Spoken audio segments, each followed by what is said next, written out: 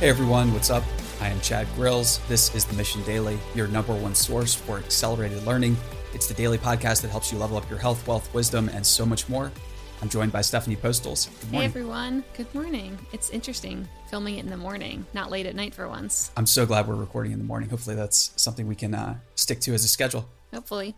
So in this episode, we're talking about how you can build technology that makes human progress possible. So that is a longer title, and I was struggling trying to figure out what to call this episode. Originally, I had something like how to build technology that makes the future happen or that makes human progress happen. But the reality is technology and human progress don't just happen. They take a lot of conscious effort, work, planning, sacrifice, hope, faith, courage, all the higher human ideals that make humans wonderful. That is what's required to build technology, and specifically technology that helps make for a brighter human future that's filled with progress, not filled with economic uncertainty or decay or technology that ends up being weapons that are used in war. We're not talking about that type of technology. We're talking about the type of technology that helps humans do more with less, that isn't outpacing our cultural evolution. So a lot of times when we have new energy, say, that's developed, or we learn how to split the atom, it's used to build weapons. And we don't want that. That's not something that's necessarily good. A lot of people view warfare as something that's inevitable, but we are not talking about the type of technology that is used in warfare.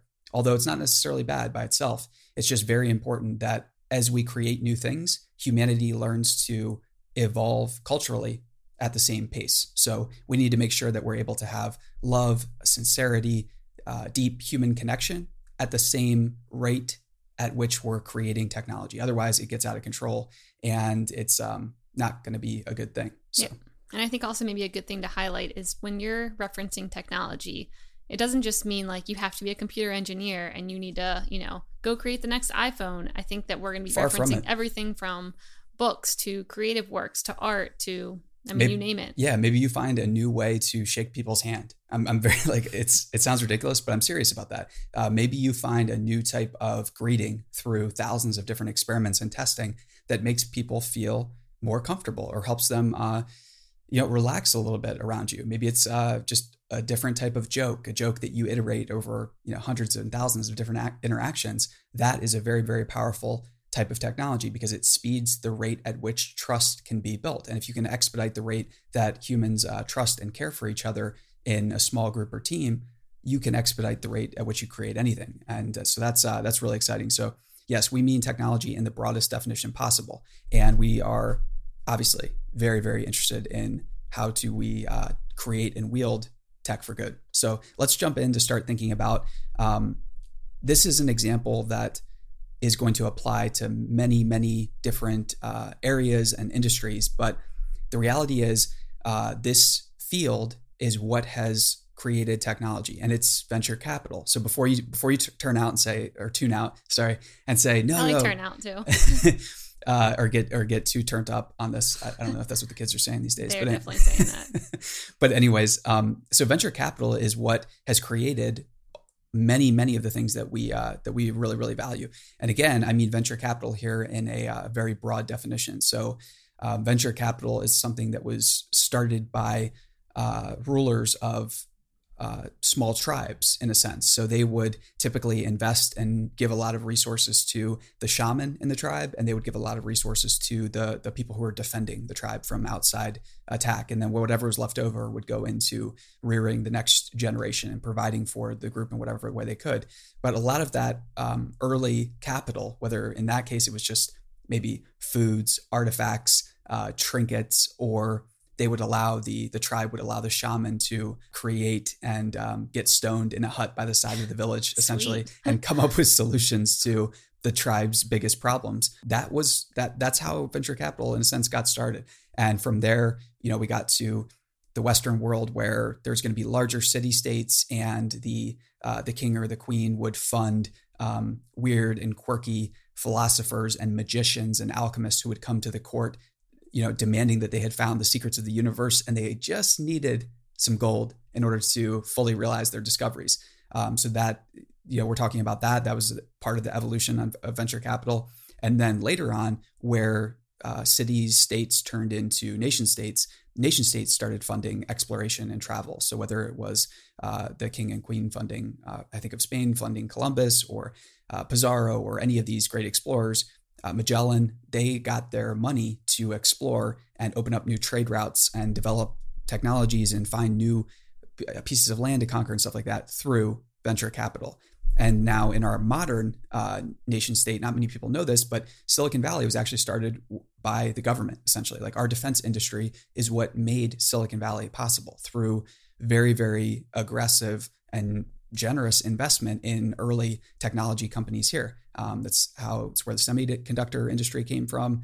And it's a very exciting thing because our government in the early days of venture capital in Silicon Valley basically, did this. And then they said, this is a model that other people can use. So you are free to use this. This was the first time, I think, in recorded history where a government gave a thumbs up and like a free pass to its citizenry to start exploring, their methods of creation that have typically been reserved for the elite, the aristocracy, in a sense. And this is a really exciting time because now what you have is a place in Silicon Valley where there is capital galore, and there are many, many people that are trying to figure out and trying to perfect the venture capital model. This is a great thing for everyone because if we look at the stats about what venture capital has actually done, that's where we can get to the reality that is hard to stomach, but it's the truth, that's how all new jobs get created. Do you think people will come back and try and debate you on this? Sure. And I hope they do. And I welcome that. I do like comparing it to basically what happened in, 2008 with the federal stimulus plan. I like how you make those two comparisons. Maybe if you want to jump into that. Yeah. So first, let's get some of the stats. And so during the past 3 decades, startups in the United States have created nearly 40 million American jobs, all the net job creation in the country over that period. That's a quote by Steve Case, the guy who founded AOL. Now he's at Revolution Ventures and does a couple other things. But the point there is that, startups and small businesses and everyone like that are funded through venture capital. And venture capital isn't always, I'll give you X amount of money for X, percentage of equity in the company. Sometimes venture capital comes from small banks.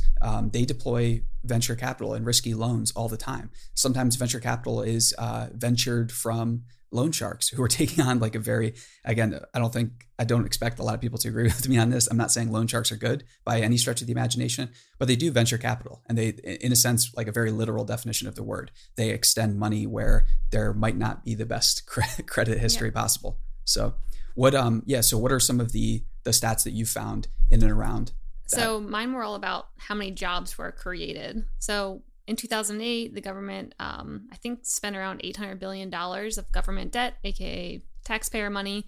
And I think it either created or saved between zero, no one knows for sure, but it says between 0 and 1.5 million jobs, which you might hear like 1.5 million and be like, hey, that's pretty good.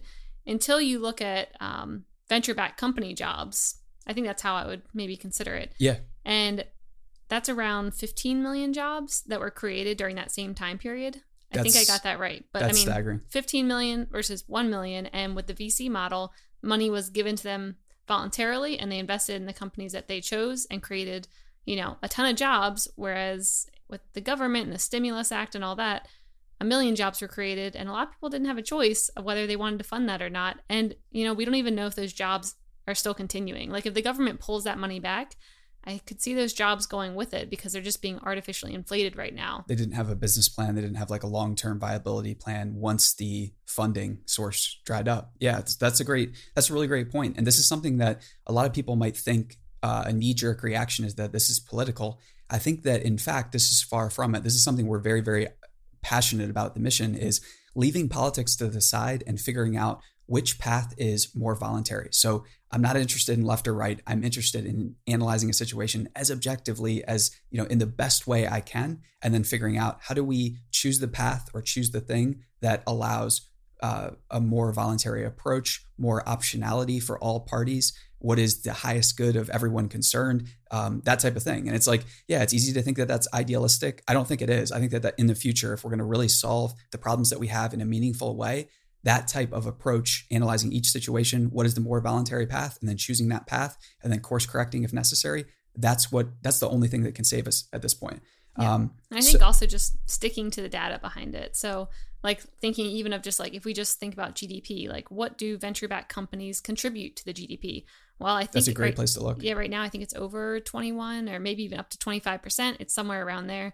But that's a very big portion where if we didn't have these VC-backed companies, you know, there goes a huge chunk of our GDP and a huge chunk of our jobs and innovation. And I think that number is really, really conservative, because if you scale back far enough and you look at where all of the companies that have successfully IPO'd that are operating publicly on the stock exchange came from, it's from investment. It's just back in those days, we didn't really monitor it. It wasn't as big of an asset class as it is now. And it's still a very, very tiny, it's literally a boutique asset class. And that's what some of these venture capital firms who have billions of dollars under management still consider themselves to be boutique, small, niche operations, compared to a world where you have hedge funds that control $160 billion and just absurd resources like that. And so what's very exciting about that, though, is that venture capital as an industry now deploys somewhere, and again, these stats are like all over the place, but collectively somewhere around $346 billion a year. And so with that small investment, that returns around $3.6 trillion to GDP. So that's so 346 billion is what they invest. Something around there. Into either startups or. Yeah. So that is, and again, so I definitely dispute some of these numbers, but the point is that this is a rough approximation and that returns are great. Yeah. And the returns are great. And that's where we get into very interesting territory, because what if the government decided, instead of the stimulus plan that required huge amounts of overhead and everything like that, maybe they had the right idea, but maybe they had the wrong way to deploy that capital. But there are top tier VC firms in the US that have a demonstrated track record of creating this type of wealth. I guarantee that these firms would have been able to deploy that money far more effectively than the government stimulus plan. And it's not that, I'm not saying that these firms are a replacement for government, far from it, far from it. But they could be a much, much better way of deploying it. So now that we know that VC is like, having these huge returns, they know where a lot of times like where the trends are going and they're ahead of the curve. How can we make sure to align ourselves with this, basically? Yeah. So this is a takeaway for anyone that's listening out there. So this is how you can help build technology and make human progress happen and make it better and actually like speed it up and make some money in the process and have a great time, meet really cool people, and build a better future. So we've covered VC, why it's important and everything like that. There are three general classes of VCs that I recommend people start to familiarize themselves with or study or learn more about. So I would really, really recommend, only focusing in on established VCs that have some sort of track record of success. So it's not saying that, it's not a chicken and egg problem where an angel investor can never turn into a successful VC. That's not true. That happens all the time. But in those early stages, there are so many charlatans, weirdos, and people who claim to be investors that just quite frankly are not. We got a lot of that in the early days. It's completely ridiculous. And it is just a space you do not want to be in. It's very scammy. It's very weird. And by going up the stream a little bit, it's like industry parlance, you can find it's a much safer place to be. So can we give a shout out then for established to our investor? Yeah, definitely. And or no, are we not actually two? No, actually two of our investors. Yeah, no, we definitely can. So there's three types of VCs. We have established VCs. So these are the folks that typically have anywhere from like 500 to, let's say, a couple $1 billion under management. We have new VC firms, which are smaller VCs that have anywhere from, let's call it 25, 50 million to 150 or a couple $100 million under management. And then we have corporate VCs. And let's jump into examples of each of these. So for established VCs that are independent, they get their money from LPs, so foundations, endowments, rich, high net worth individuals, things like that. The best example that I've found is Founders Fund. And that's, again, very, very biased here. So Founders Fund is an investor in the mission, and we chose them for a number of reasons. Philosophical alignment. I have a good handle on who some of their LPs are. I respect who they're taking money from. Yep, I was just about to say the one thing that you mentioned when we were looking for investors was where the money was coming from. And certain people, it's really important. Even though they were willing to invest in us and they were super nice, you were just kind of like, I see that you're taking money from X, Y, and Z. And like, that is just something I don't believe in. So sorry, pass. Yeah, I don't. I thought was interesting. Oh, thanks. Yeah, I think it's really important to, karma or whatever you call it. At the end of the day, like how people made their money is very, very important because you tend to become like your clients. You tend to become like your investors. So it's very important that you choose who you want to become wisely. And with Founders Fund, the most compelling thing about this firm so Peter Thiel is a very controversial figure who founded Founders Fund and a number of other successful ventures, including first money into Facebook. He did PayPal as the CEO, and then went on to found Palantir. And then Founders Fund has backed a number of other successful companies like Spotify, Airbnb, the list goes on, Stripe, Wish, Lyft, SpaceX, we could just keep going down the list. But the point being that I would say Peter and Founders Fund is very misunderstood from a general media stance. They have no idea what these people are like. Because if you go behind the scenes, you see a track record of a team that typically has a work history of around, I would say 20 to 25 years in some cases. Yeah, know something's good when people all want to work with each other for 20 years or more. And again, on company after company after company where, egos get involved. And if you look at other companies outside of Founders Fund or other VCs, it's just very, very rare to see such a long history of teammates and friends who are friends outside of work, who then collaborate on companies, invest money together, lose tons of money together sometimes, and then are still able to be friends. Yep. That is a really, really exciting thing. So, and then we use them as an example too, because they're funding companies like SpaceX. I think after Elon's second rocket blew up is when Peter and the Founders Fund team invested $20 million, which helped save SpaceX and made where they're at now possible, which is very, very exciting. Making human life multiplanetary, it's a great thing. So that's why we chose them as an example of an established independent VC firm. So a new VC firm, again, this is like our biased example of Bedrock Capital. So when we took investment from Founders Fund, our lead investor, Jeff Lewis, who I think hit 4 unicorns over the course of 4 years. Yeah. So he made 4 separate investments in private companies. I think in many cases he led them, although maybe not for all of them, that went on to become $1 billion company. So Lyft, Wish, Nubank, Canva, those are all unicorns now that Jeff invested in very early on. He invested in Lyft. Him new? What makes him a new VC firm versus Founders Fund, which is more established? Yeah, so Founders Fund has been around for, I guess, a while now, not very long, maybe since 2000. I want to say 2005. So it's all about how long they've been around, basically. Something like that. And and just like rough assets under management, that's a good way to think about what size they're at. And then for new VC, so Bedrock Capital, their first fund actually, they raised, I think 122 million or some amount over that. And Jeff and his partner, Eric, are investing in companies now. But Jeff invested when he was at Founders Fund. So that's why I chose Bedrock Capital now. It's his new venture. And a great test of, is a new VC worth paying attention to? Is it worth my time to go to their portfolio page to see what the future looks like in terms of what they're betting on and why? And I would say yes, without a doubt here. Because if you go to their website, you'll see they have what they call a narrative violation manifesto of sorts. So it's an essay. It's an essay that presents their unique view of how funding the future works and how they are better suited than other firms to predict winners, essentially. And it's a very bold claim, but if you read the essay on narrative violations, we'll probably have a link in the bio, or you can find it on the mission.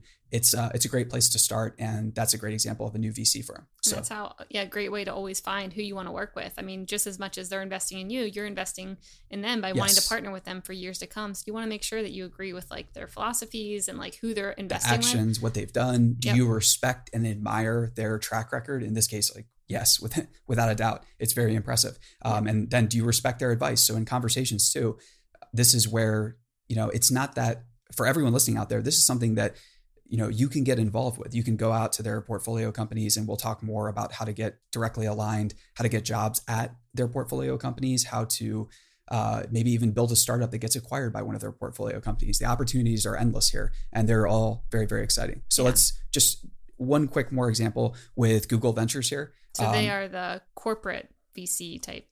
Yeah. Firm. So there's Google Capital, which is typically like growth stage. I think they do some public equities, but then there is Google Ventures, which is a more traditional venture firm. Again, a couple $1 billion of assets under management with a great track record of backing transformative companies, a very respected team. And they're very exciting. It's a situation where a lot of people look at Google or look at the media's narrative about Google, but then they aren't there for the all hands meetings where Sergey or Larry lay out specific strategy that you'll just never hear anywhere else. And you'll see a perspective that goes so much, that goes way past the media's false narrative that they're trying to paint about Google. And that's an example of a corporate venture arm. None of these are perfect. And this is not to say that these people are flawless or that these people should be worshiped. Not at all. They should be questioned. They should be, that's the wonderful thing about truth is it doesn't fear intellectual attack. It only fears real. Yep. Like the person wielding it only feels real attacks in the real world. But you get the point. Yep. So then overall, to summarize this whole episode, to be able to build the technology to make human progress possible, first start finding the VCs that you want to align yourself with, because we went through why VCs are changing the world and how to find the right ones. And from there, you can either try and get investment or partner with some of their portfolio companies and work with them until you figure out what you want to do. Absolutely. And in a way, you can just use these VCs as a news source. These are a very, very good, we talked about human curators last time. These are human curators with skin in the game. So many of these VCs are investing their own money. In some cases, 80%, 90% of their net worth is in startups. And that is that's what courage is right there. When you put your capital to work, you put your money where your mouth is. So that's a great example. And in the next episode, we will cover a little bit more about reverse engineering and how to get allied and aligned with these folks. Sounds good. See you next time. See ya.